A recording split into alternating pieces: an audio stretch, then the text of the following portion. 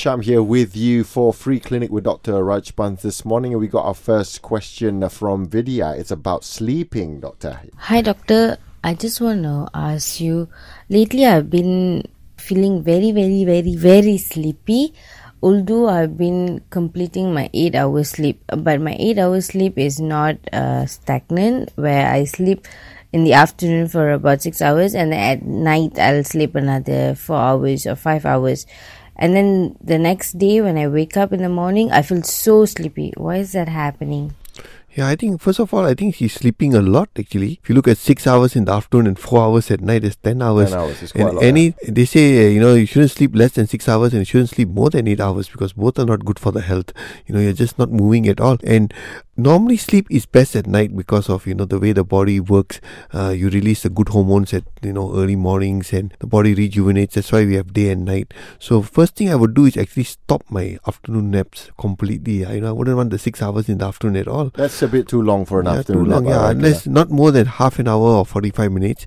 Then hopefully the night you'll have that good 8 hours sleep. Now, because sometimes if you sleep too much also, you just get more sleepy. You get more tired. So, not exercising. So, I think they look at the overall lifestyle, right nutrition, exercise, going to bed a nice time at night, maybe 10 o'clock and then having a good 8 hours, or 7 to 8 hours sleep. That should be the most. Now, if you're still feeling very sleepy, I wanted to actually go and get a checkup, medical checkup and see whether something else going on.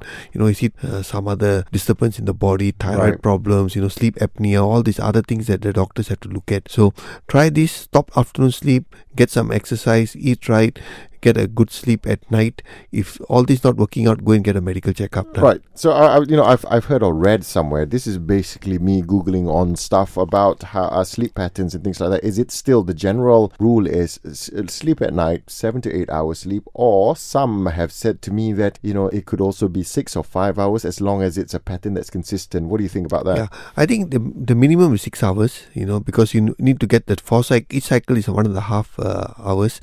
The REM, non-REM sleep and all that. So you at least must get 4 to 5 cycles. So that's why the word is 6 to 8. So it's 6 to 7.5 hours. That's the right sort of sleep you need. The best way to know is whether when you wake up in the morning, are you fully refreshed and alert. So we have Free Clinic taking in all your questions. Here's Akmal asking about gastric problems. Hi doctor, about my gastric. How can I manage my gastric? Because sometimes I eat on time. Also, I get attack for the gastric. Do you have any advice? Yeah. Okay, gastric is something that, if it's not getting better, you need to get a checkup done, whether you're dealing with something like a helicobacter bacteria. That helicobacter can actually be one of the causes of gastritis. Now, the other thing, of course, regular meals, what type of meals you have, whether stress is another big area that, can increase all the wrong chemicals, the wrong hormones, increase your gastric juices, poor sleep, so eating a lot of things. If you smoking, that's another big cause. For those who take alcohol, that could be another cause, eating the wrong type of foods or eating food late at night and then going to bed, because this can cause reflux. So there are many causes of gastritis, and if it's something that's really troubling, I think the best thing is still go back and see a doctor and see whether you actually need a scope done, check for helicobacter, and then if all those are normal, then you're just going back to a right lifestyle. Got it. And it's not just as simple as staying hungry for a long time you get gastric. It's not that. No. I mean, a lot of people do things like intermittent fasting and they never get gastritis. So it's nothing to do with that. So I think it's overall lifestyle, eating the wrong things, stress, and maybe having bacteria in your stomach, that could be the cause. This morning with Dr. Rajbans, we have taken questions about sleep patterns, about gastritis, about people going through gastric and their problems. Also got a question from Becca about eyesight, I think. Hi, Dr. Rajbans. So I have an eyesight problem and it gets worse every year. So I've gone to the pharmacy and I see that they're selling these black glasses with holes in them, and it's supposedly supposed to help with my eyesight and it's supposed to make it better. But I just want to ask, does that actually work and what does it actually do? Actually, good question, because I've never seen those type of glasses. Interesting. I mean, for your eyesight, eye exercises, taking the right nutrition, maybe certain supplements for the eyes. But I would rather go and check with your ophthalmologist, and see really why your eyesights are getting worse. Is something else going on? Whether you're using the right type of glasses. And maybe this question should be asked to the ophthalmologist, who would be probably more aware of whether such glasses really do help or do work. Because I've never seen this, so it's something interesting. So I would still go back, look at lifestyle. and then check with your ophthalmologist whether these glasses will really work for her. Yeah, help. This can't be just going to a pharmacy, get something simple like a vitamin kind of thing, and then just put it on, and everything will be all right. I think, huh? Yeah, so I don't think so. It's going to work that way, but I mean, good to check with your ophthalmologist and see what they think of all this. Yeah. Oh, I've seen those dotted glasses before. I don't know how you haven't seen, but I don't know whether it works. I've tried to use it before, but it just makes me a bit dizzy, so I don't use it. So I mean, yeah, since you wear glasses, you have tried us. So no idea, because I have never, really, I don't wear glasses, so maybe that's why I didn't look at the glasses. Yeah, I think, best is, like you said, doctor, you need to check with the proper medical personnel for this. And sometimes I forget these terms, ophthalmologist. Okay. Right. Okay. We're still with Dr. Rajbans, President of Malaysian Wellness Society, taking all your questions. It is a free clinic Thursday. We've taken a few questions already right now about knee pain from Bob. Hi, doctor. Good morning. Okay, doctor, I got a knee problem. I'm 40 years old. I'm 150 kg. Right, doctor? When I sit more than half an hour, 1 hour, when I stand up, my knee is very painful. I don't know why. Can you help me, doctor? Yeah, I mean, obviously he's trying to ask whether his weight is the reason for his knee pain, because I had an uncle once before who told me that the reason I tore a tissue on my ankle while playing football is because of my weight. Does this whole weight thing affect your joints or knee pain and any other pains? Yeah, definitely, because your joints take the bulk of your the weight and the gravity pressure.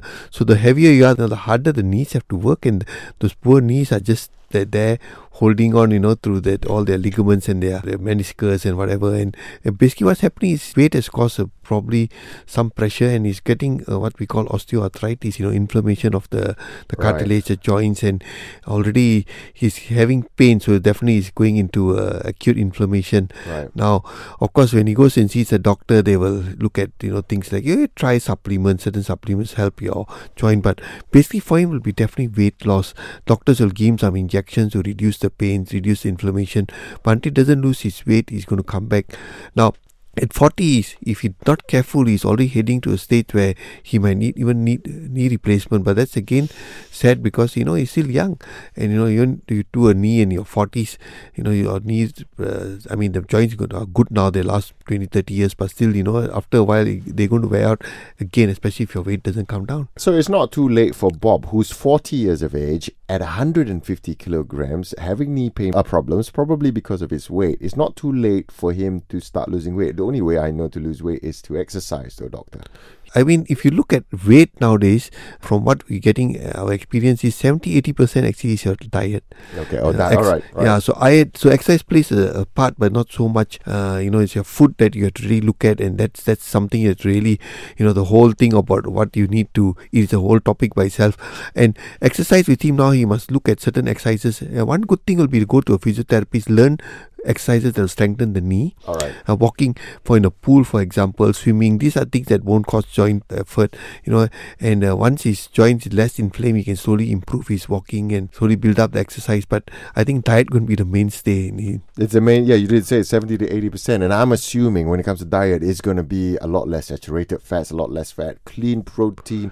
Am I getting it right here? Of high in fiber, very low carbohydrates, refined carbs. Yep. So low refined carbs, low saturated fats, a lot of plant-based foods, and some, like you said, a bit of lean meat. And with exercise, you should lose weight. Thank you for sending in all the questions. Right now, we've got Mahmood asking about one of the biggest Malaysian problems, cholesterol. Morning, doctor. I have a problem with my cholesterol, but I've been taking medication. So lately, it's been okay, under control. I check my cholesterol every 3 months. But I really want to know, I've been reading a lot of articles, what type of food causes an increase in your cholesterol level? Because some people say seafood, some people say, but that's good cholesterol. Then the bad cholesterol, I'm confused. Yeah, I think the cholesterol debate is really going on now. At one time it's bad, now they say maybe not so bad. 80% of the plaque anyway is calcium, not cholesterol. So whether it's the calcium you should look at, not the cholesterol. So your cholesterol, they say take low fat. Now they realize that it's not just the fat, it's the sugar that also gets converted to cholesterol. That we've heard of that. Insulin does that, so they convert you to, especially the very bad, the dangerous one called the very low density lipoprotein. So you got the low density, the LDL, which is bad. Then you got a VLDL, which is even worse, and then you got a HDL, the good cholesterol that takes cholesterol out of the vessel. So basically, simple, cut off all refined carbohydrates, your sugars, and that's a whole big thing, formulations, and cut off fried saturated fats. That's another big thing with your trans fats. Again back to very plant-based diet, some lean meat, nuts, some fruits. So together with exercise, now things like your good fatty acids, like your fish oils, for example, all these can, your avocados, some of your nuts can increase your good cholesterol. But I think the focus is a balance between the two. Exercise will increase your good cholesterol. So it actually comes back to the basics. It's not just the cholesterol, it's eating a diet that nourishes your cells, and that goes back to plant-based. That's where the focus is today. We believe that humans, if you look at how humans are, we are actually meant to be herbivorous. We don't have canine teeth, we can't produce our own vitamin C. Just like carnivores produce their own vitamin C. Our gut is more towards plant-based. So that's, I think, the bulk of your diet. If you look at the blue zones, the Okinawans, the Sardinians, the people from Ikaria, they're actually very plant-based. A little bit 20% of other things, like meat. So I think that's the way to go, and I think your cholesterol and weight problems and all the metabolic diseases will be solved. Yeah. Well, because I think we as Malaysians are known to be people who do not like vegetables. I think we should increase on that and reduce on what you said we should reduce. Yeah. Yeah.